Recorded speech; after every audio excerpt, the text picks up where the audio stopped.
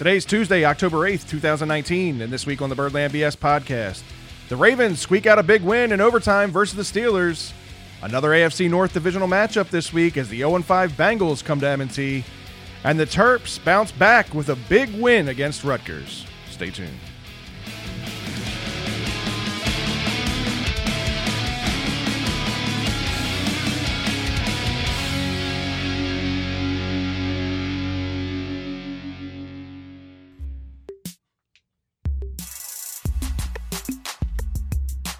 It's that time, so let's take it to the Birdland. That Baltimore home flavor is coming firsthand. Fred, Scott, and Ryan, tell them the word, man. Mixing a little BS to make it work, man. Sports, they got it. On excitement, the topic. Make sure when they toss you the ball, you don't drop it. With all that swag, you're gonna listen regardless. Here comes the pitch, so it's time to get it started. It's Birdland BS. Yes. Party people! We're celebrating a win! Tag team! Fred and Scott, episode 117, Birdland BS. We're throwing it back old school again tonight. That's right. We're bartenderless again.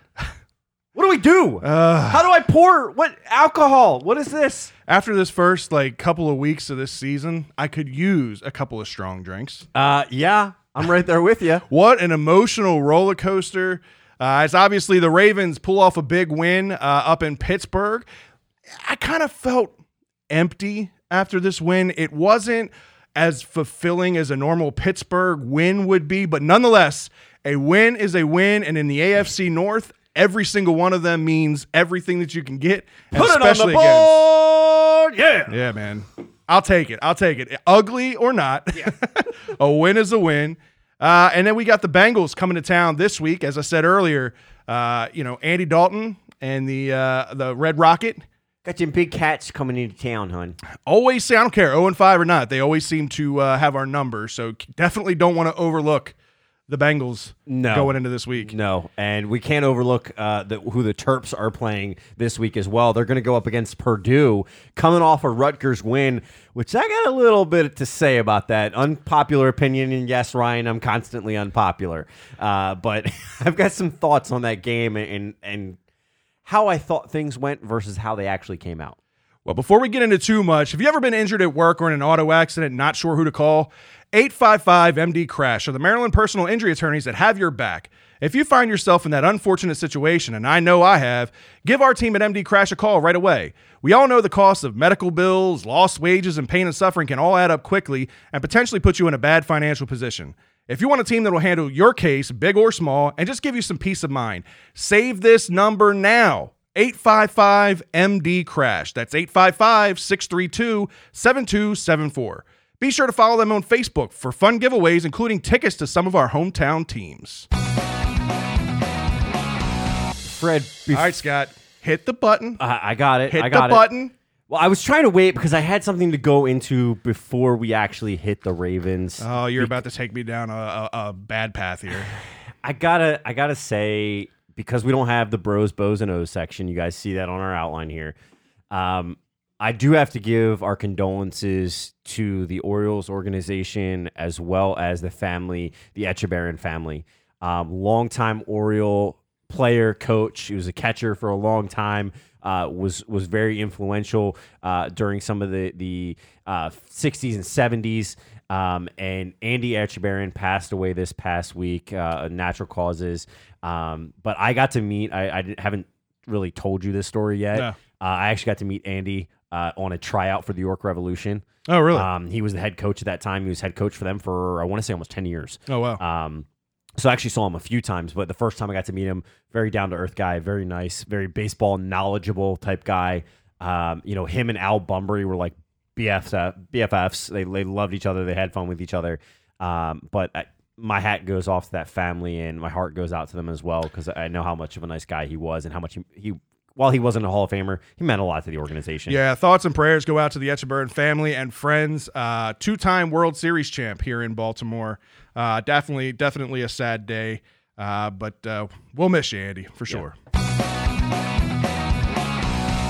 All right, so we got to get into this Ravens-Steelers game, man. And like I said, this was one of those games. It was going into it, you kind of thought, obviously we've had the changing of the guard with all these new players and all the changes that we've had within both organizations. You're like, is this game going to have the same nostalgia kind of feel to it, the same history of that Ravens and Steelers matchup that we're used to? First of all, it was a 1:00 game, which isn't exciting. You know, these games, these Ravens-Steeler games are meant for primetime. And I don't care what the records are. I don't care what you think about the teams going into. You got to look at the history. You got to look at the history. These games are what games should be on primetime game, not the Jets and Browns. I mean, like, I don't understand how some of these guys go through their selection process of primetime games, but nonetheless, this still had a very similar feel to a normal Ravens-Steelers game. What do you want in a primetime game? You want a close-scoring game that has a little bit of offense, a little bit of defense, and it's a tight game down to the end. And hell, if it goes into overtime for primetime, hell with it. Let's go. Right. But they don't seem to think that. And how many games have we watched? I think of the series, I know that at least 5 times, now 6 times, these teams have gone into overtime against each other. Yeah. Not to mention, it's almost tit for tat. Oh, yeah. When it comes down to the overall score of these franchises going against each other. Traditionally, they're not high-scoring games. They're hard-hitting, low-scoring, down to the last whoever's going to make the big play to end the game. Usually it's Antonio Brown reaching over the goal line. It's Torrey Smith making a catch in the end zone. Like, it comes down to these big plays. I think it's something of like 16 or 17 of the last 19 games between these two teams have been decided by one score. Right, and I saw a stat prior to the game. Since 2000, this rivalry has been dead heat. Yeah. Wins and losses. That's like what I'm saying. They're neck and neck. It's crazy. But it comes down to a Justin Tucker field goal, and I tell you what, I'm damn glad and damn proud to have Justin Tucker in my corner when it comes down to that kind of a kick. I'm going to give you the nod because you came up with this automatuk. Automatuk. Whatever I didn't come up with it. There's no credit. This has been going all over social media. But I mean, look, I think we as Baltimore fans might take the kicker position for granted because of the outside of the one blemish of Cundiff, outside of that, we kind of try to put that out of our memory. Well, the rest of the NFL has revolving doors on their kickers, their punters, and we heard in last night's Monday Night Football game, there's been a revolving door at long snapper for the 49ers. Right. So it's just the special teams. I think you're right. I think the Ravens fans and we as a fan base as a whole, we take it for granted just because it has become so automatic. It's so expected. Like, going back, I hate bringing this up, but going back to the Saints game, Saints game last year, nobody in that stadium expected him to miss that extra point. That's why nobody booed. Everybody left that stadium in complete silence. Like, I cannot believe that just happened. Do you remember what our title for that show was called after that? I don't remember. What the tuck? So it fits right in here. But yeah, it was a good win. It was a type of game that we were expecting. But I think you had a good point. It was not satisfying of a win. No. It definitely wasn't because, yes, it was a low-scoring game. It's what we all expect. But there was so much left on the table in this game, in my opinion. And I know that you've kind of had some thoughts on this. What are your overall feelings? Why did you leave this game after watching it? Why were you so dissatisfied or not fully satisfied? Well, I mean, we all know what the glaring issues are on this team. And, there was obviously some transactions that happened this past week to address some of these issues. They bring in veteran Josh Bynes, a guy that played on this team and played in this organization for a few years back when we won the Super Bowl. But here's the thing.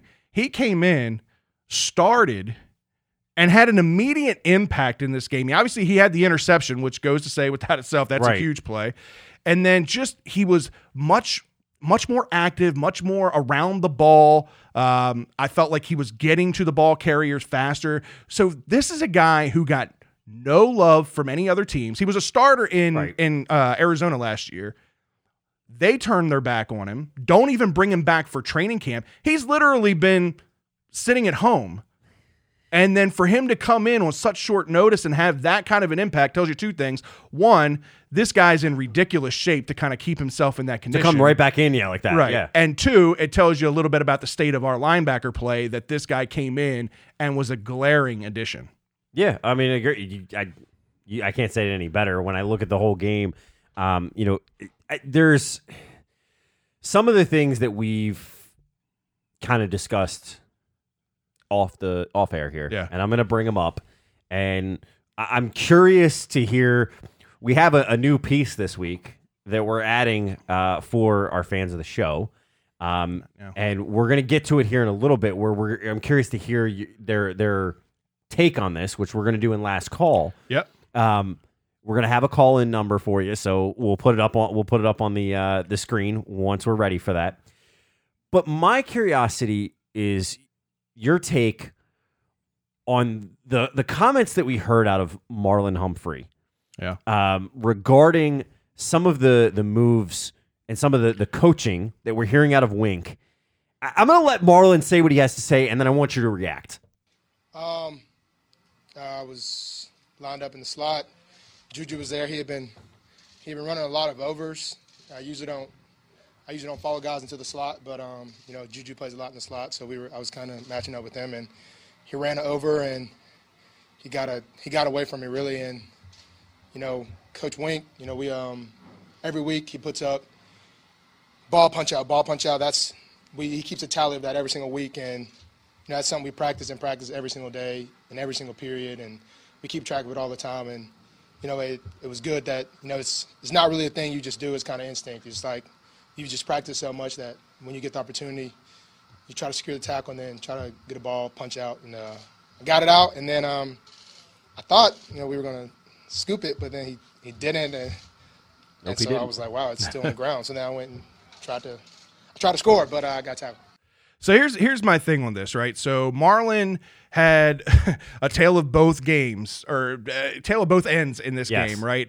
Early on in the game, he goes for a similar strip punch of Juju and doesn't secure the tackle like he talks about in this interview, and ends up giving up the touchdown to Juju early on. So I was barking up a storm because this has always kind of been one of my frustrations with the Ravens defense as a whole, is sometimes they get too cute with trying to go after the big play and going after the football instead of just being fundamental and wrap them up. I was not aware, and this is what was so great about this interview, was I wasn't aware that Wink puts up a tally, and this is something that they preach, and this is something that they practice as a team.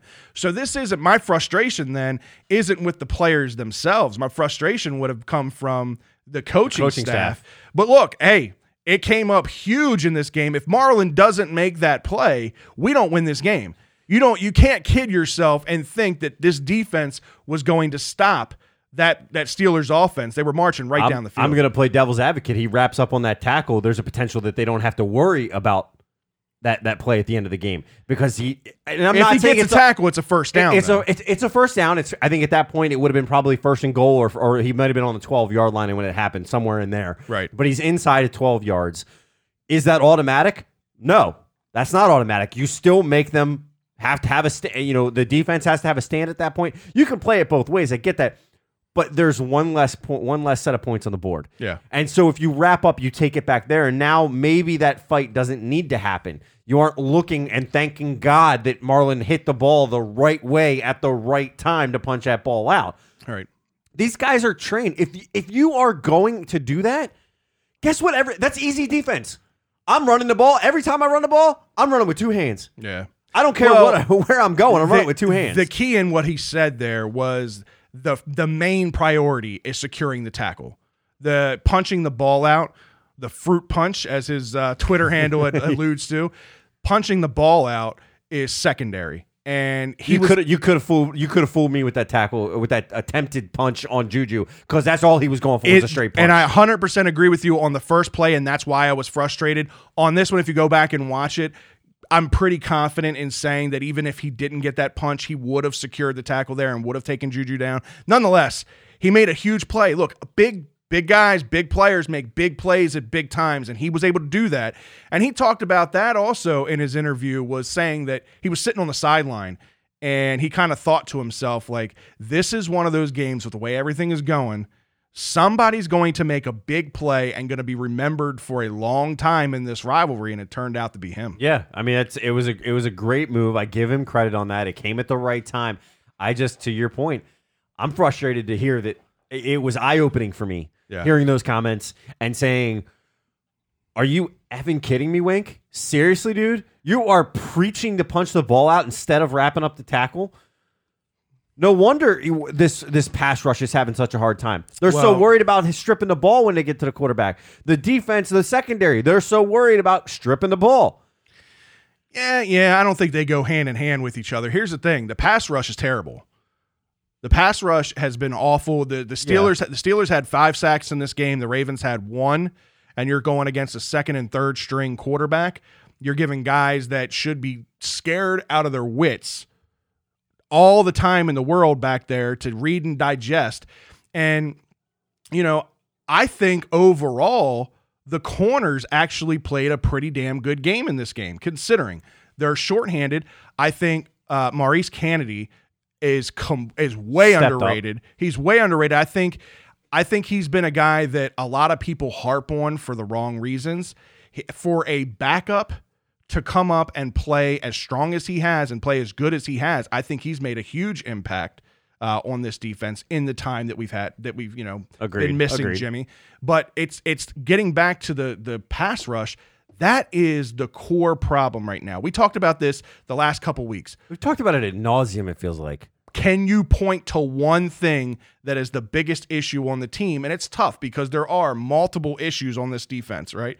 But I think single-handedly, the pass rush is the biggest thing that you can impact and make a difference on this total defense, right? Because if you're getting to the quarterback, all that's going to do is help people on the back end. Yeah. Right? So it has a multifaceted thing, and it gets me to thinking, and shout out to SEG because he was big on this move when it was talked about.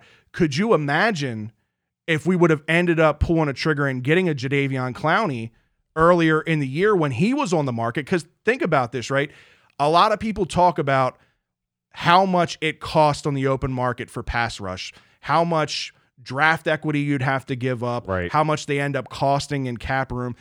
The Seattle Seahawks ended up getting him for a 3rd-round pick and a couple of nobodies, 2 nobodies. A 3rd-round pick. You mean to tell me right now you wouldn't make that trade 10 times out of 10? All day. Right. All day, every day. Just think of how much having Jadeveon Clowney and Judon opposite of each other changes this complete defense. Having that extra added pass rush. And this isn't me being a huge Jadeveon Clowney fan because I think he's a little overrated, but you get a guy in there with the potential of double-digit sacks opposite of Judon, where they can't just key in on Judon. His game steps up. So I'm going to go another side of the card and go to the inside of that line here. One guy that came into camp just a little bit out of shape. And, by coincidence, I guess, we haven't seen as much out of him pressure-wise up the middle. How much of that has to do with his offseason regimen? How much is he actually in shape? How much did he actually practice in the offseason to prepare for this season? Well, the thing with Michael Pierce, if that's who you're referring to, I'm assuming, yes. Michael Pierce and Brandon Williams, they're not pass rushing defensive tackles. They're run stuffing defensive tackles first and foremost. Pierce has had a little bit better history of pass rush than Brandon Williams has, absolutely. And he does. He still looks like tons of fun out there to me. He looks way out of shape and he looks way overweight to me. He's always been a big guy. Don't get me wrong. But he does. There's definitely something to that. Whether he just... You can't swim move as effectively when you got another 30 or 40 pounds on you. I completely agree. It's just... Like I said, there's a lot of problems on this defense, and I got to really thinking about it this weekend, and I'm thinking, man, if we had, because a lot of people out there are talking about Von Miller, not that he's on the trade block, but a lot of people bring up his name. 0-5, he might be. No, they won. Oh, Flacco and the Broncos finally got their win. win, but I started thinking about it. I'm like, God, if they had a pass rush, they would be so much more lethal of a defense. It'd be so much better. And they can barely stop the run. And that's my thing though. They really only had one really bad game against the run, and that was against the Browns. Brandon Williams came out in this game, and they didn't shut the run completely down, but they did a damn good job going against this Steelers team, who James Conner has been one of the better backs in the league this year. Yeah. I mean, Joe Carlos chiming in and said he wants to see my swim move. Guarantee you, my effing swim move is way better than Michael Pierce's right now with the weight he's got. Well, let's talk a little bit about the offensive side of the ball, right? So I think some of my frustrations in this game was how strong they started off in this game. I mean, in the beginning of the game, I was fired up. They came out looked ready to go. Yeah, and their first 3 possessions, and they ended up scoring on all 3 possessions. And I'm thinking, all right, we're gonna handle this game. We're gonna win this game. And then it got to this almost predictable type of offense. Again, their defense was playing pretty good. They had a lot of pressure. Again, I mentioned it, 5 sacks of Lamar Jackson. And I don't blame a lot of the sacks and the pressures on the offensive line. I think the offensive line actually played a pretty decent game in this game. I blame it mainly on coverage. They were coverage sacks, in my opinion. So for me, there's 2 parts, and it has nothing to do with coverage. It has everything to do with the fact that Bozeman is getting beat all day long. Bozeman is definitely the biggest hole. He's the weak point. He's and definitely guess what? the You're weak going to hit point. the weak point every time. But I don't think he had a terrible game in this game. This was one of the better games considering He still let up a sack. Considering who he was going against. Considering Hayward and that defensive front, the Steelers have a pretty good defensive front. I'll give that a little bit of credit there. But you're letting Watt get back there right consistently. And Watt went against Bozeman a few times because they found the hole and he hit him hard and he was able to do it. And when they weren't hitting him, Skura was getting beat a few times. Yeah. I hate to say that because he's been on the show. He's a friend of the show. But for me, it's something's got to adjust on this line. Not change, adjust, whether it's the scheming or whatever. The other part to those sacks is Lamar. And I'm going to take some heat for this. I'm going to get it from you. But it's all Lamar. Lamar's not reading the pressure. And when I say that, the guy, he's facing, if you're coming from the right side, he's facing you in the throwing position. Guy gets out around behind you, and you fold into the left into him. When you have a hole, a giant hole to the right to be able to run. He is so set on finding Hollywood or Andrews that when he's doing that, he's not rolling and looking. That play that I'm talking about, where he was sacked back there by the guy that came completely around and sacked him from the left side, go look at the coverage. Willie Snead's wide open. Yeah. 10 yards down the field. It's a first down and all day. I 100% agree with you, and we've said this now for a couple of weeks. That's, I think, right now the biggest area of improvement that I need to see out of Lamar, is I need to see him be able to go through his progressions faster and start looking through all of his progressions instead of just his security blankets. Thank you, Deshaun. Snead was open the whole game. I predicted Snead was going to have the year of his career because I expected him to come out. He should have the year of his career right now as many times as he's been open. Like I said, that's definitely the biggest area that I need to see. Where the hell was Boykin in this game? I don't even think I saw him on the field but like once or twice. No, I think he pissed somebody off. Yeah, I don't know what happened there. But look, Lamar, there's things that he's still working on. Let's not forget, he hasn't even played a full regular season yet. He's still in game 12 or game 13 right now of his career. So he's still learning. Got progression. I get that. These are the areas that he needs to work on. And right now, there's a couple of things that I think is going on with Lamar. One, I don't think that he's comfortable throwing outside the numbers, outside of the hash marks. I think that he's so focused on the middle of the field and quick crossing routes and all that stuff. They're not taking deep shots and they're not throwing to the outside enough. Part of that could be scheme.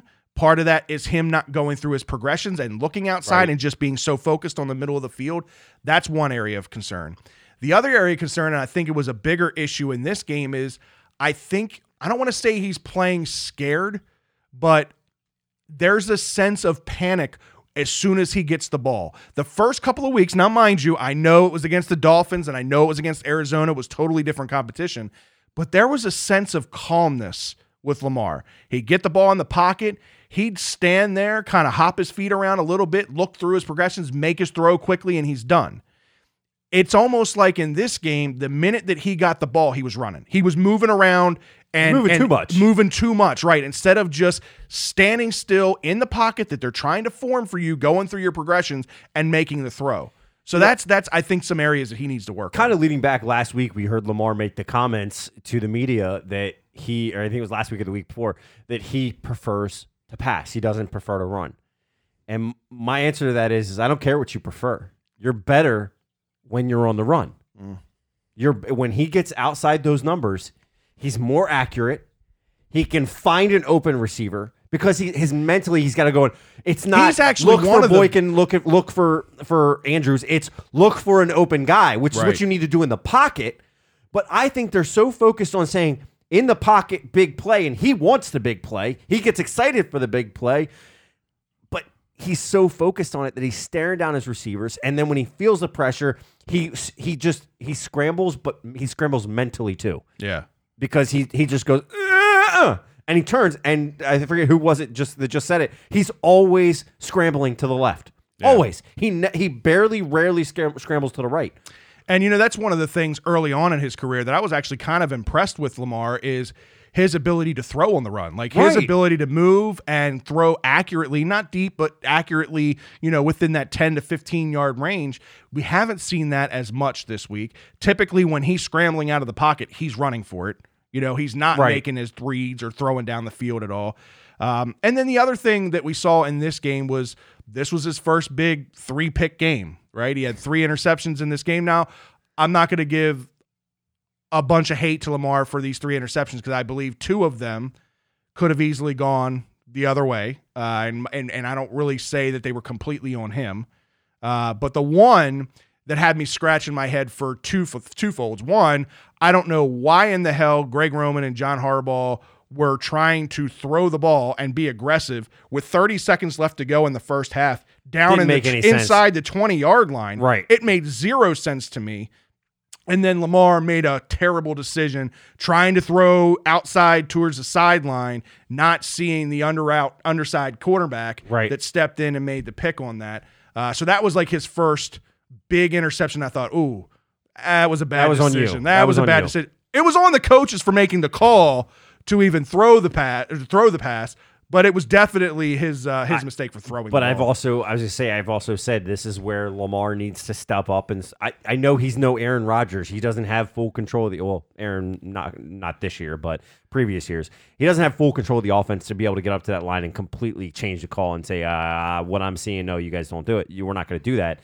But he needs to start getting that. He needs to start learning that process, and whether it's calling a timeout in that situation. I think they had 1 timeout left in that situation that they could have called. He could have said, the read doesn't say throw the ball here. We need to come out looking like a throw and going with the run. Right. That's what we need to do. And that's what he needs to kind of step up and learn. Do I expect that this year? No. But I do expect next year I start to see a little bit of that and see that progression, or even little signs of it this year, that he's looking at the sideline going, shaking my head. I don't care what you do. Right. You can look at the sideline and throw an X up and go, no, cancel, right, and let them make the decision. But something's got to change. We also can't be, from an offensive play call standpoint, we can't be taking it down to the last 10 seconds every play. Yeah, I agree with that. There's definitely times like inside 2 minutes where they should be hustling to the line or doing no huddles and stuff, and you see the guys in a huddle, full-blown huddle. That's something, again, a young quarterback and a young team's got to kind of work through. But that's definitely an area of concern. And then I obviously want to talk about the interception that everybody out there is talking about, and that was the high pass to Nick Boyle. That I think if that had been Mark Andrews or Hayden Hurst, he probably would have come. Either one of them probably would have came down. Oh yeah, with the solid ball. Hands. Not taking anything away from Nick Boyle, but he's just not. Well, I am. He doesn't have solid hands. He's not the most athletic tight end of the group that they have. If you're kicking it on onside kick, do you want Nick Boyle out there? My answer is no. I want Mark Andrews, Hayden Hurst, and Miles Boykin. Well, maybe not Miles Boykin, but Snead. I would probably want out there. But so the ball goes up to Boyle, tips off his fingers, and Devin Bush makes the interception, quote unquote, right? So that's the big debate. Ball rolled. Was it a pick? Was it not a pick? And here's the kind of nuance to the rule that I wasn't aware of, that I know they made some modifications to that rule a couple years ago, that typically used to be, it was clear cut. If the ball hit the ground in any kind of way and the ball shifted during the catching process, it was an incomplete pass. That's how it used to be. And I think that's why a lot of people were like up in arms, because you can clearly see the ball moves. The ball touches the ground and the ball moves. Yeah. But the difference in the rule now, and I don't know exactly the verbiage in it, but I just know that the way it's been read to me is that the ball can hit the ground and the ball can move as long as the catch was secured prior. So I think what the ref was saying was that Devin Bush had control of the ball and possession of the ball before it ever hit the ground. So what happened once it hit the ground was nullified, didn't matter, because he already had possession of the ball. So that was the difference in the way the rules are written now versus the way the rules used to be a few years ago. But what's crazy is defining possession. If you define possession on a catch and run, you have to catch the ball, turn 2 steps, and then make a third move. That's the bigger issue here. Blows my mind. That's the bigger issue here, right? Is that I watched so much football this weekend, and the inconsistency in that specific call there, what is a catch and what isn't a catch. I mean, you saw in this game one end of the spectrum, and then I was watching the Colts game, and the Colts game had to go the opposite way, both of which went replays. They looked exactly the same. They looked identical, so there's like no consistency with it. And as good a freaking TV angles that we have and high definition 4K TV and everything, you'd think that these guys would be able to get it right. But it's not, to your point, it's the ambiguity of the rules. Right. It has nothing to do with the angles and everything. It's the ambiguity of the rule. Why does a catch define this way when you're standing up, right, but you can lay down on the ground and catch a ball and it be considered possession? I 100% agree with you. So all of you out there chiming in, don't take this as me siding with the refs. Please don't do that. That's not it at all. I 100% agree with you that the refs missed that call, but I think that was their justification, was that the ground made no play on the call at all because he had possession before the ball touched. I will say they did say the play stands. They did not confirm the play, so I'm just going to leave it at that. But I've got a question for you. What the hell is with the tight ends and freaking hurdling? It's not even just the Ravens, it's the league. Yeah, but this group, it's all of them now. It used to be just a Mark Andrews thing. All right, no, it used to be just a Nick Boyle thing. Because Boyle, he didn't catch the ball too often, but when he did, it was like almost every time he caught the ball, he was hurdling somebody or trying to. Right. Now all three of them are doing it. This is something that I don't know because they've all kind of gotten pretty close as a group. Right. And I don't know if it's just each other watching each other's game and trying to mimic each other's game, or if this is something they legitimately practice. But somebody's going to end up getting effed up and really hurting themselves doing this. We're seeing it across the league. I don't know if you watched the game last night, but former Raven Kyle Juszczyk. Yeah. He hurdles a guy. He gets nailed. Maybe it's a Raven thing. He winds up going out. But overall, it's the NFL. I don't know what it is as a whole. To me, it's not just this tight end core. It is the NFL as a whole. But you're right. This tight end core does seem to be kind of, I feel like, leading the charge a little bit when it comes to that. Well, the other side of it, too, you got to remember, right? Tight ends are bigger, faster, stronger now than they've ever been, right? And a lot of these corners, some guys are 180 to 210 pounds, taking down these 250 to 270 pound tight ends coming at them at 100 mile an hour. They're going to go as low as possible, and these tight ends know it. So they're getting prepared to say, hey, I'm going to try to make a bigger play out of this. Yeah. All right. One last topic for this game that we can't go without addressing here. And I'm going to let Harbaugh give his comments, and then I want your reaction, because everybody knows the play that I'm talking about, the Earl Thomas hit on Mason Rudolph. Here's what Harbaugh had to say after the game. They just showed it to me before I came in. I did, and from what I saw, Earl's closing. Mason's going forward. He comes forward. Tony's going to make the tackle, and he gets him right on the chin, kind of like a boxing deal. I'm absolutely certain that he wasn't trying to hit him in the head. It's fast, and he's closing.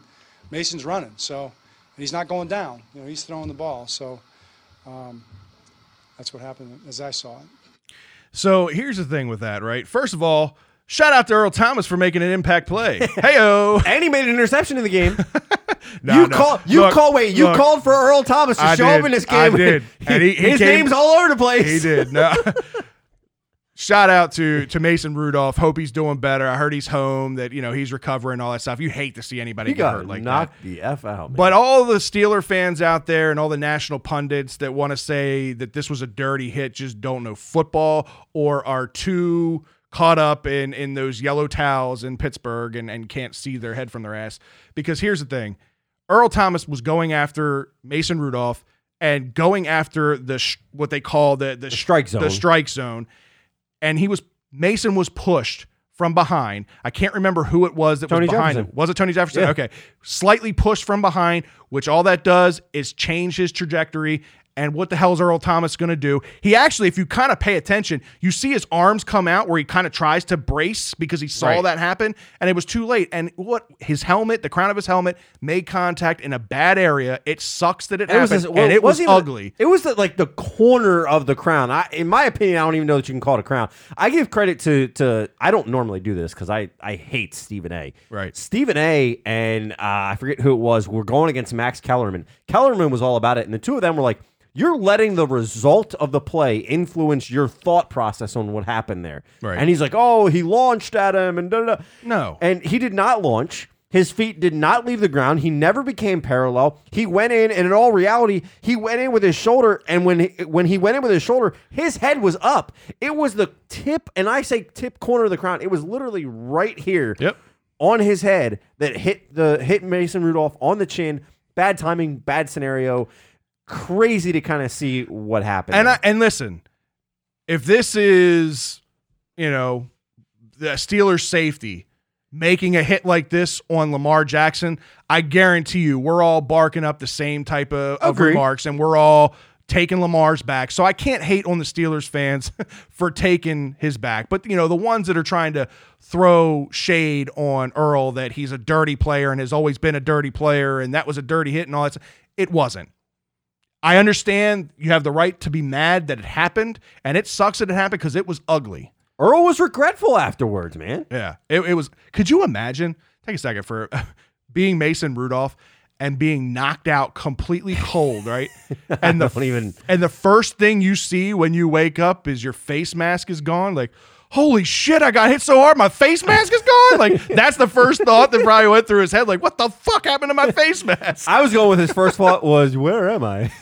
Have you seen? Oh, I'm sorry. Man. I'm sorry to make fun of the bad situation, but have you seen the meme going around when he's knocked out where he's holding up? It's after he threw the ball and he's got the finger one and somebody's hit -4, 1 and 4. Oh, so I'm sorry. It's bad, but it was good. I saw an image going around on social media today. It had him sitting there without his face mask on and his helmet next to a picture of special ed. It was hilarious. I'm sorry. Again, don't want to make fun of the situation, but that shit's funny. Credit to whoever made that picture. It was hilarious. That was. You know what else was funny? What was that? Mike Tomlin's comments. Oh, man, this was absolutely great. So if you didn't see this during the game, they bring the cart out. This is why they ended up having to walk him off the field. They bring the cart out. Well, the cart broke down is what I thought happened, but apparently it was user error. Well, they asked Tomlin what he thought and what his opinion was on the cart situation after the game. Listen to this. They just On Mason's injury, do you know why he had to stand up and kind of walk off the way he did while the cart was out there? Ask somebody that's in charge of that. I don't drive carts and things of that nature. I don't drive a damn car. Such a Mike Tomlin answer. It's freaking great. You know what baffled me about the whole thing? Regardless of whether it was, you had 6 people around that cart pushing it. You're telling me ain't nobody figured out. And then here's the other thing. What else had wheels that was sitting right there? The damn stretcher. Yeah. Why wasn't he taken off on the stretcher? I thought the same thing. You're talking about a guy with a head injury that obviously they removed the face mask because they were concerned and didn't want to relieve pressure on his head and wanted to stabilize. But just go ahead and carry him off the field. We're going to go ahead and push this cart with the wheel or with the stretcher on it off the field while you walk off. And the stretcher was off the cart at one point. And it's great. He's walking off and he's like, yeah, I'm good. They start to let go, and he's got a hold of the player's britches, like literally had his underoos in his hands, jockstrap and everything in their hand. Oh, it was great. I do give credit. Again, bad situation. I give credit. You know who I give credit to and what I thought was actually kind of cool in that moment. Cool in a weird way, and it's the only way that I can say this, was seeing Ryan Shazier walk out there and be almost the first when he got up to be like, hey, man, you okay? Like, you'll be okay. I'll work. Yeah. Like, it was almost like you could see him going, I'll work with you and whatever. And even Shazier, after the hit, if you watch as they're walking back, some of the Ravens are like saying something, and he's like telling him, so it's okay, man. It's okay. Don't worry about it. Right. So I have to give Ryan Shazier a lot of credit. Absolutely. There. And again, I know we're making light of this situation, but by no means do we mean any disrespect to Mason. It's just a very unfortunate situation with some pretty funny circumstances. Garnett, $1 billion team and cannot afford a cart. Right. And I'm pretty sure every NFL stadium has an ambulance in the wings somewhere. Why wouldn't they have brought that out? Where's the hell? You're telling me you only got one cart? Yeah. You mean somebody doesn't have a golf cart or something? Get the lawnmower. Yeah. I don't know what the hell was going on there. But hey, one other thing I do want to bring up before we move on from this, and we didn't talk about it, is the fact that not only was this a close game, and not only did this come down to overtime, but it was against their second and their third string quarterback. That's a little concerning. I mean, we've talked about the issues with the pass rush and everything, and we know what the issues are on the defense, but this is a game, and this is, I think, part of the reason we talked about earlier. This is part of the reason it felt empty, and it didn't feel like a normal Steelers. Right. It didn't have that satisfaction of a normal Steelers win. For me, a win is a win, and I'm taking every one of them I could get. It just didn't have that same feeling, and I think it was because of the fact that a guy named Devlin Hodges. Who the hell is this guy? Who is this? I think they said, was he the guy that was in the? No, I'm thinking of the other game. There was somebody that was in the AAF earlier. Well, he came in and he was like 9 for 9 or 8 for 9, something like that. I mean, he was just marching. That's why I'm saying I had no confidence in this defense making the stop, and it's a damn good thing that Marlon Humphrey. Speaking of that, really quickly, I keep saying one more thing. One more thing. I wanted to get your opinion on this. We haven't talked about this yet. What did you think of the Tomlin decision to kick off in overtime versus taking the ball? I actually liked it. Yeah. If I'm a Steeler fan, I liked it, and here's why. Because it's a different approach. Everybody's I want to score first, right? He did what I mentally would do to somebody. I'd go, I dare you to score on me. Just go ahead, score. And it's a force, it's a mind game. It really is. Because now you have to score because you dictate how things have to go. There's a lot more pressure on how things have to go versus you going, okay, I know exactly what I need. Well, if you would have listened to his press conference, his after-game questions, they asked him about that because I think a lot of Pittsburgh fans were like, what in the hell are we doing? Right. And I thought his answer was actually really smart. And this just goes, again, more kudos to Justin Tucker and our special teams unit as a whole. He said, did you see the way Justin Tucker was hanging the kicks up there and leaving them short of the end zone? He's like, we weren't getting it out to the 20 anytime down there. He said their coverage unit was good. This was basically a way of flipping the field. Give them the ball. So we can force them to kick this way. Exactly. And get better field position. It had started raining for a little bit. Right. The wind, they said the wind had picked up in the overtime. Yep. So you're right. I mean, it made sense from that standpoint as well. Once I heard that, I thought it was pretty smart. All right, Scott, it's time for this week's Brew of the Week. What Jerry got for us this week? So Jerry hooked us up with another Oktoberfest lager. This one's actually from Sly Fox Brewing Company. It's out of Pottstown, PA. Good stuff. This is their Oktoberfest lager. It's, obviously named for the season. 6.1% alcohol by volume. For this one, they say it's really good with your closest friends. So that's why we're drinking this, Fred. But it's really all about the season for them.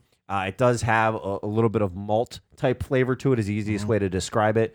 But for me, I think it's a pretty good beer. Make sure you go over to Liquor Stop on Conowingo Road. Let Jerry know that we sent you. Get your 10% off. And don't forget to pick up your game day edition of your Crown Royal while you're at it. All right, man. It's time for Flock Yeah. Hit that button, Scott. I'm getting there. Flock, yeah. As we got the Red Rocket and the Bengals coming to town in M&T this weekend. Yeah, which Red Rocket are you planning on showing up? The fiery ginger of years past or the Cincinnati stepchild? Look, Andy Dalton always figures out a way to play well against this Ravens defense. And let's not, kid ourselves. This Ravens defense this year is nothing like what it's been in the years past, and he's done damn good against some stronger defenses that we've had. So, albeit the Bengals are a shit show at 0-5. They're not a very good football team.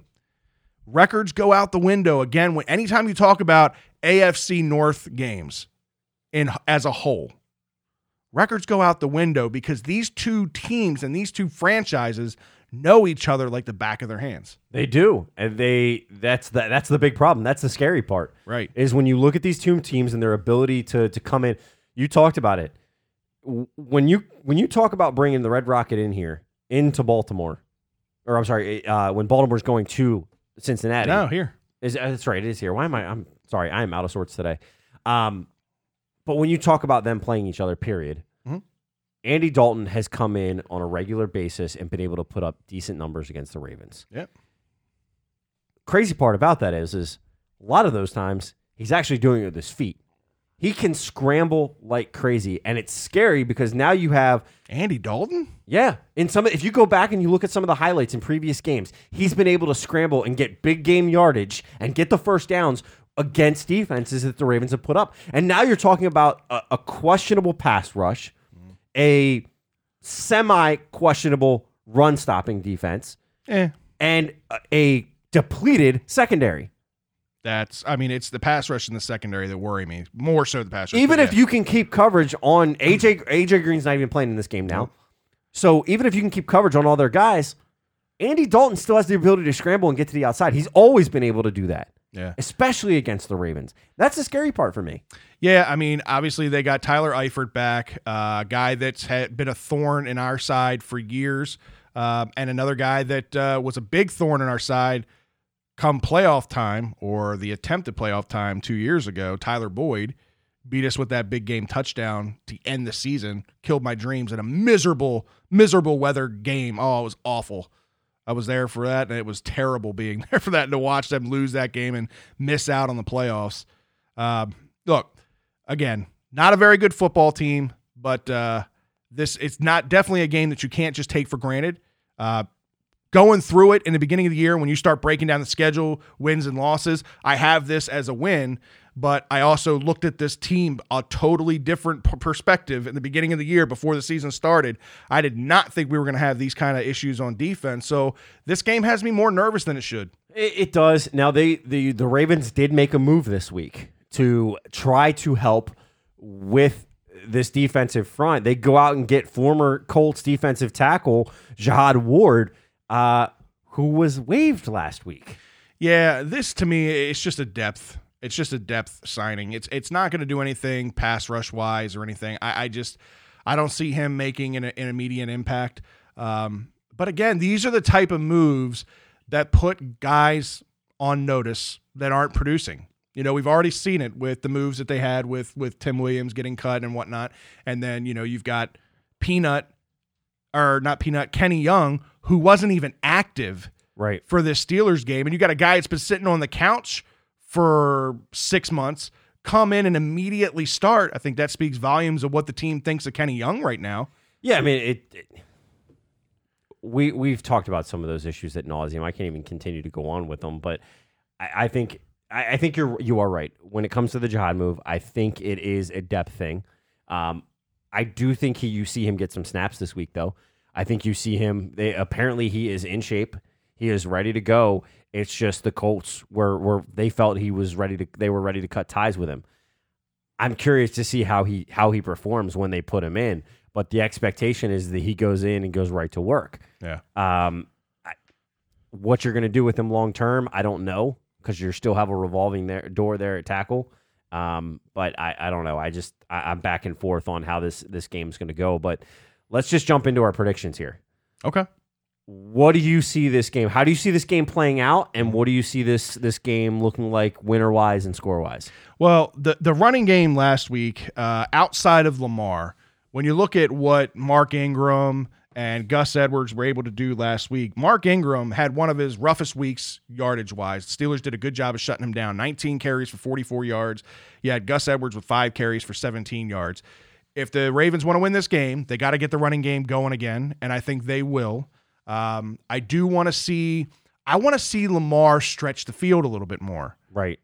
Obviously, we've talked about it ad nauseum. I want to see him start spreading the ball around to other receivers, but I feel like there should be at least a handful, 5 or so plays in a game that they take shots down the field, just based off how often the defenses are loading the box because we're running the ball down their throat and they're trying to do everything that they can to stop it.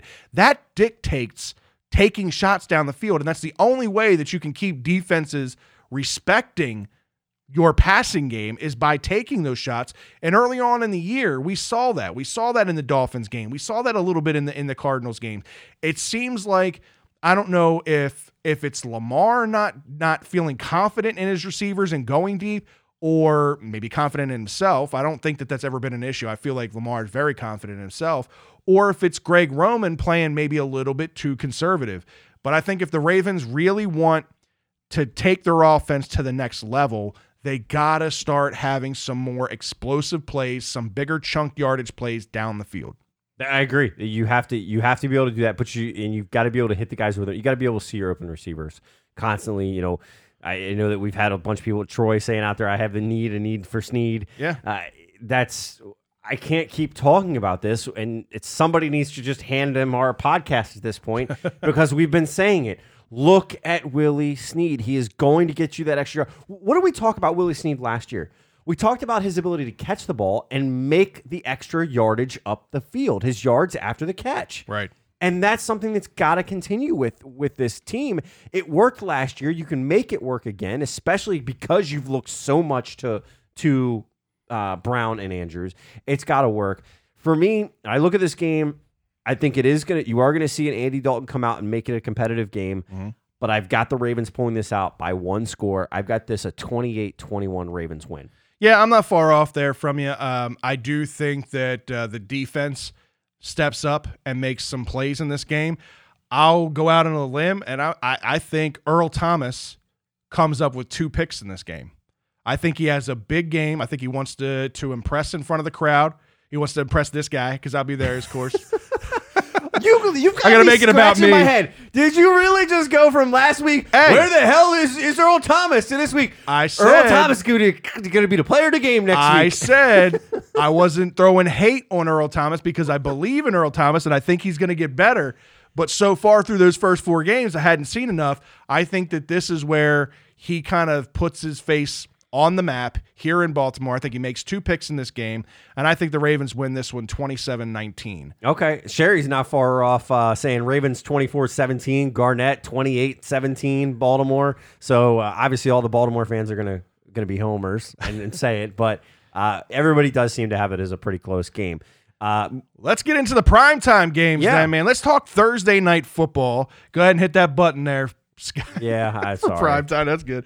So Thursday night football, you got the 2-3 New York Giants, led by Daniel Jones, the rookie quarterback, who's done pretty well so far as a rookie, going into Foxborough to take on the 5-0 Patriots. Here's my thing. Let me ask you this real quick. Why is nobody throwing shade at the Patriots for being 5-0 with the freaking powder puff schedule that they've had so far this year? But everybody wants to make sure that we remembered our first 2 games were against Miami and Arizona. Because it's the Patriots and it's Tom Brady and it's Bill Belichick, and that's exactly what's happening here. Is they're all just it's all them going through and saying, this is just what they do regardless of who they play. It doesn't matter who they play. But I'll tell you what, the game that they had this past week, pretty damn close game. Yeah. Well, they won 19-13? Yeah. So it's not like you put up a bunch of points on the board in that game. Right. Just saying. I tell you what, I think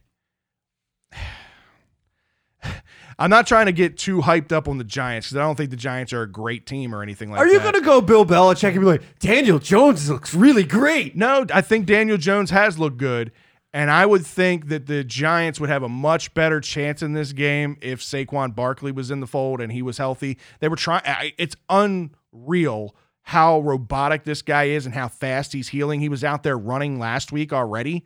They were talking like 4 to 6 weeks, and this is like the second or third week into the injury, and he's already out there running. But they did announce, I think, today that they're gonna hold him out for Thursday. He's not gonna play.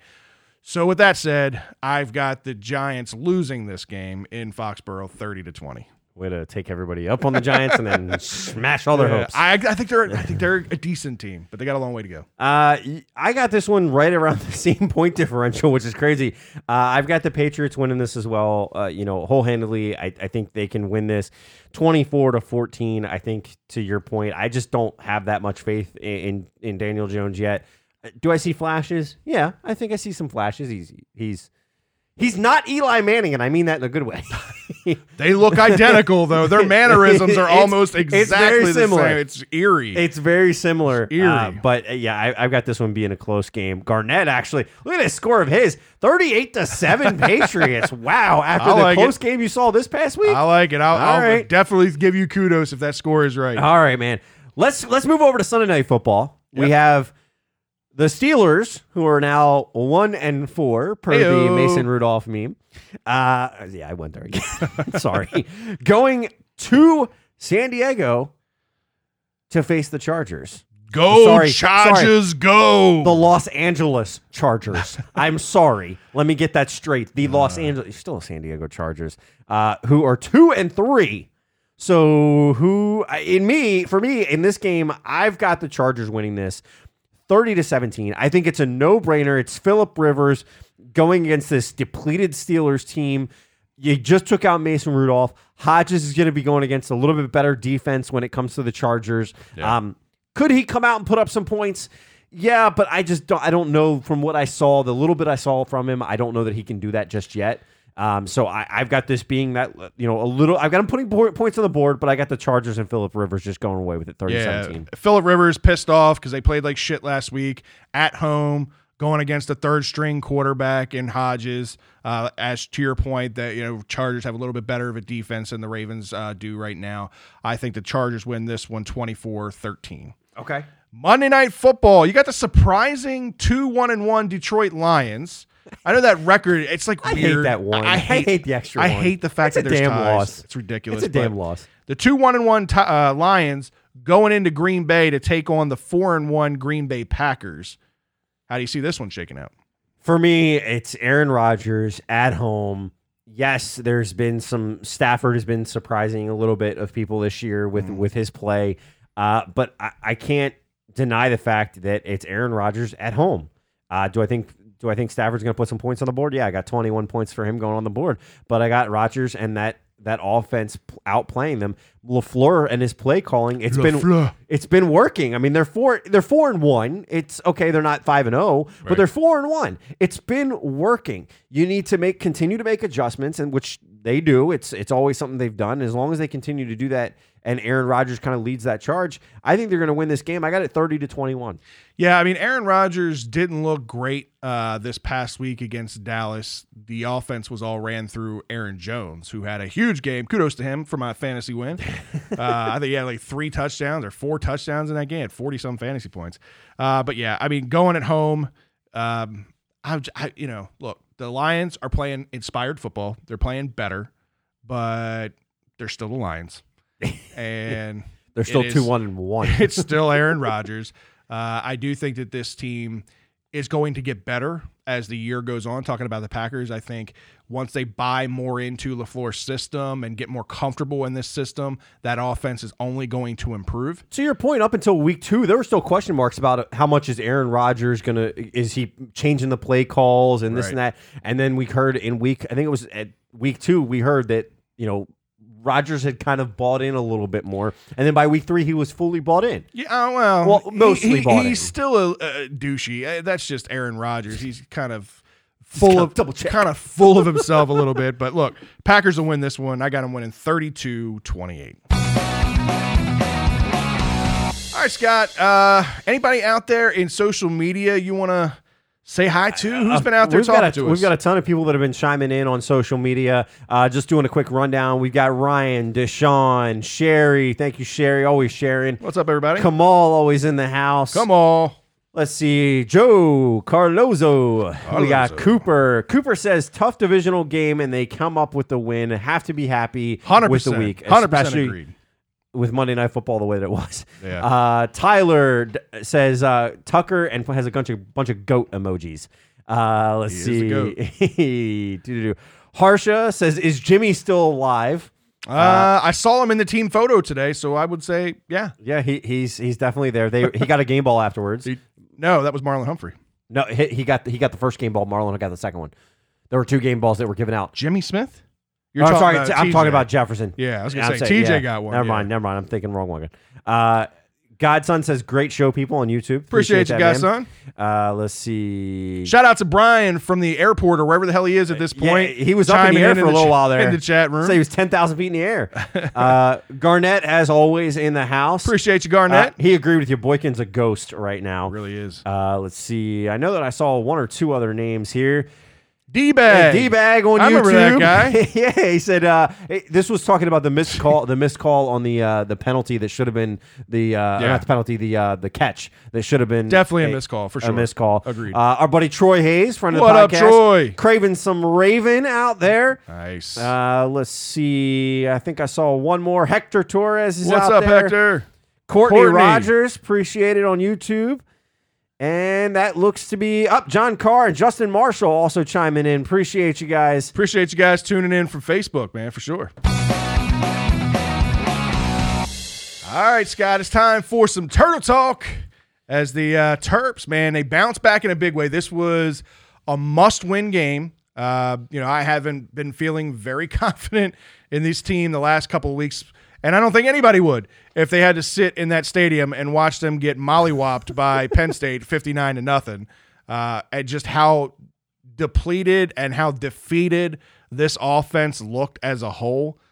This was a game that the team needed on all aspects, on all fronts. The defense needed to come in and have a big game. They did. The offense needed to get some confidence going.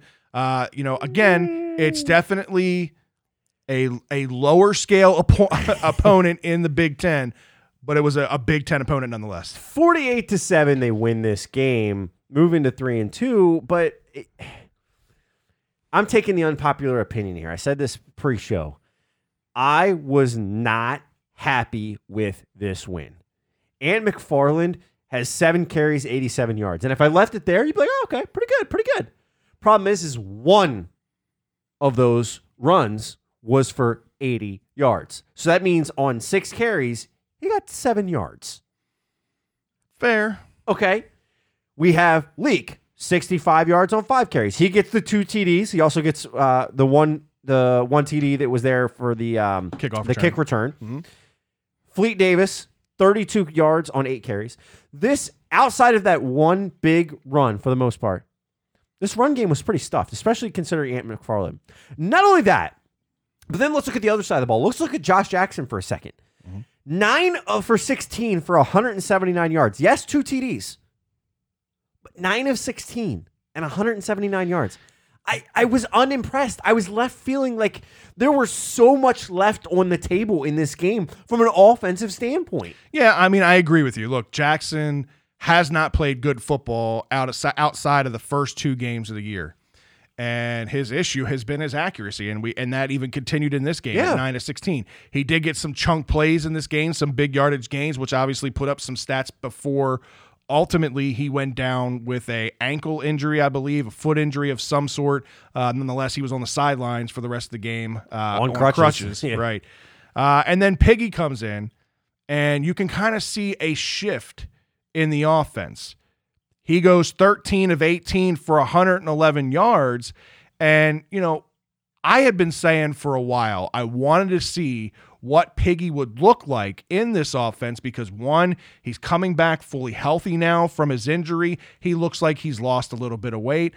Piggy actually had some comments when some interview guys were asking him questions about his health. I guess you could say that, but like not really though. You know what I'm saying? I'm just not getting back. So I feel like I told you before, like I feel way comfortable out of the brace. Lost, you know what I'm saying? Lost a lot of weight too. So I feel back like I'm at the same weight I was doing Texas during that same year. So I feel back to myself really. You feel better than you did when you came in for the last few games last year, physically? Yeah, definitely. Like because with the brace, you know, nothing was wrong with the brace, but I feel like it was like helping me secure. But like I didn't feel the same as I was against Texas, you know. Yeah. And like having it off and knocking that weight off too that I had, I just feel better. And I think this is kind of where I was going with why I think Piggy would be okay in this offense is because our biggest weakness in this offense right now is our offensive line. Our offensive line is young. There are a lot of injuries on the offensive line, so we're seeing constant pressure. And Josh Jackson, he's a bigger guy. He's a stronger guy. We talked about it earlier on the year. He's more of a north-south type of runners. Like he can get some yardage on the ground with his feet, but he's not mobile enough to get outside of the pocket fast enough when the pocket breaks down. And I think that's where Piggy would be a better fit in this offense. And I hate to see anybody get hurt. And that's not what I mean. I'm not happy that Josh Jackson went down. But I did want to see a change prior to the injury. I did want to see a change with Piggy and see what this offense could do. And I think in this game we got a little glimpse of that. Yeah, I mean, I think when you look at this game as a whole, to your point, Piggy coming in, going 13 of 18, only 111 yards, but what that shows you is Jackson has a big arm. I'll give him credit on that. Yeah, and he can hit the big ball downfield, but he struggles on occasion. Yes, but he struggles big time with the over the middle throws in traffic. Yeah, he's not accurate with that, and that's where Piggy is doing good. When you look at that 111 yards on 18 attempts and 13, successful passes, that's pretty damn good. Yeah, you're just under at 8.5 yards per reception. That's pretty damn good when you look at that. Hell of a lot better than what this offense has been doing the last couple weeks. Exactly. And when you look at that whole piece, it's because Piggy has the ability to get outside the pocket and chunk away yardage. He's able to throw over the middle accurately when he needs to. He's able to scramble and get some extra yardage, get himself some extra time when he needs to. But he can find a hole. If he sees the hole, he ain't looking for the throw anymore. He's running the ball. Right. Josh Jackson, from the time he scrambles out of the pocket to the time that he gets to the line of scrimmage, he is looking. It's like he looks for the stick and runs for the not the first down stick, but the stick of the line of scrimmage. Right. Because very rarely does he successfully get past that. He does do it. Right. But it's not as much as we see with Piggy. And we talk about, obviously, the stable of running backs that this team has. I think that they, as a group, have performed pretty well this year, considering, again, the injuries that have happened on the offensive line, the lack of play at quarterback. I think this change with Piggy is going to have a multitude of effects on this offense, because not only do I think he's a better passer, not only do I think he's more mobile, but those effects will then open up lanes, because now teams won't just be able to stack the box and stop the run, because that's what's happened these last couple weeks is teams are saying, Jackson can't beat us through the air, so he's going to have to damn sure try, because all we're going to do is load this box and we're going to stuff this running game that Maryland's built around. Well, now with Piggy back there, I'm not saying Piggy's going to light the world on fire, so don't take that the wrong way, but I do think that this offense becomes a little bit more respectable in the passing game where they can't load the box. I agree with you. I expect them to have a little bit more success than what they've had in the past few weeks. And I'm just going to ask you a flat-out question. Impressive win, 48-7. I say those numbers. Impressive win for you after the past 2 weeks that they've gone through? Yes, because it was a must-win. The way that they had been playing the last 2 weeks, honestly, I didn't have much confidence. I did think that they would win this game. I didn't think we would win 48-7. The 3 wins that we've had in this season have been ridiculous wins. Like, the scoreboard is ridiculous in those 3 games, and then it's been on the other end in our 2 losses that we've had. So it's like the tale of 2 different teams. But I wanted to see some improvement in certain areas, and I think we were able to see that in this game. Agreed. Well, next up, we got Maryland's kryptonite, it feels like, in Purdue. Yep. So we go to Purdue, I believe, for this game. And what do you think we can expect based on the past 2 weeks with lack of strong presence on the offensive and defensive side of the ball? Mm-hmm. This week you come up, you see a little bit more out of both sides. Again, you were impressed. I still honestly was not impressed of what I've expected, what their ability and what the expectation should be for me. But what do you expect in this game against Purdue? Do you expect them to come out on top? What do you expect the game plan to be? What are you looking at? It's going to be a tough road game. This is, I mean, obviously they're 1-4, but Purdue's been littered with a bunch of injuries as well. Some key injuries, one at quarterback as well. So it's a game that I want to see Maryland come out and set the tone early. Again, I think this offense and Piggy specifically it's kind of predicated around early success. If they come out there and they fall behind early, it's lights out for the team. This is a big Big Ten game. This is if you want to be a bowl contending team, this is a game that you got to pull out of your hat. You got to be able to win this game because the schedule doesn't get any easier from here on out. And right now we sit at 3 wins. You know, we still got to get 3 more somewhere in this schedule if we want to be bowl eligible. So this is a must-have. So I want to see Dante Demas get involved in this game. I want to see Sean Savoy get open out in space and make plays with his legs. And then I think if we see those things happen early in this game, the lanes for McFarland, for Leak, and for Fleet Davis will open. My question for you is kind of on the other side of the ball. Can this or I should say on the offensive side of the ball, can this offense handle this Purdue defense when Purdue just stopped Penn State and held Penn State to 35 points? And I say held. I'm about to say. I say held, but I look at what Penn State did to us. Yeah, no, look, Purdue has been traditionally a very good defensive team. And yeah, that's obviously a big concern. That's why I'm saying I think they need to attack early. They got to put points on the board early because if they don't, they will fall behind and it'll be a wrap. I think if they have to rely too heavy on any one thing where they fall behind and they've got to start throwing the ball, Maryland's not built to do that. No. If they, just want to run the ball because they have no ability to throw the ball, hence the last couple of weeks with Josh Jackson, they're not built to do that, especially with the injuries. Right. Again, I feel like a broken record here, but that's essentially the truth of the state of where this team is right now. Yeah, you gotta have balance because they're not built to be one way or the other. No, agreed. So we'll see. I think we do go in here, and I do think we give them a game. I think it's going to be a close game, but I'm not going to be a homer this week. I think Purdue's going to win this I think Purdue wins this game, and I got them winning 30-27. I got to say, I actually think it's Purdue as well. I hate to say it, but I think it's going to be more of a blowout than that. I think it's going to be like 35-21 is where I think we're going to wind up. If you would have asked me earlier on the year, and on the Shell and Tell podcast, shout out to Ryan, we talked about this earlier in the year. I had this as a win for Maryland on the schedule. But just looking at everything that's kind of happened and transpired over the year, I am not confident going into there this week, and I think they end up losing. Yeah.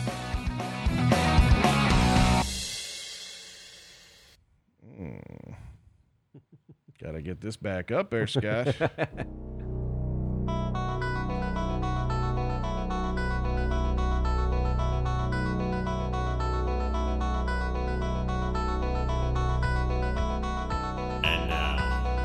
It's time for the 2-minute warning.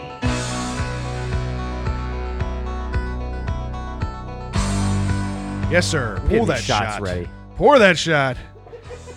All right, it's your turn for the 2-minute warning this week, my friend.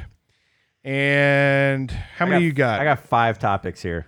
All right, you get through the full 4, and I was going to say I'll do both of those shots, but I got a long drive home. I'll just do the one shot. Do one shot and chug whatever's left of your beer.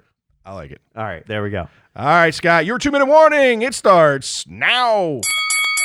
What Buccaneers right guard Alex Kappa did on Sunday in the loss to the Saints attests to his will and commitment. And this is crazy. On Monday, Buccaneers head coach Bruce Arians stated that Kappa suffered a broken left arm, but did not miss a snap after sustaining injury in the second quarter. Crazy tough dude in the trenches right there to have a broken arm and keep playing. Crazy. Next week, the XFL is set to hold its inaugural draft. Well, on Monday, a list of eligible players was released by the league, and the initial pool of players features some familiar names from college and NFL. Names of committed players include former Raiders backup QB Connor Cook, former Steelers QB Landry Jones, running back Jonas Gray, wide receiver Jalen Roll, and former 2011 BCS national champion winning QB Darren Thomas.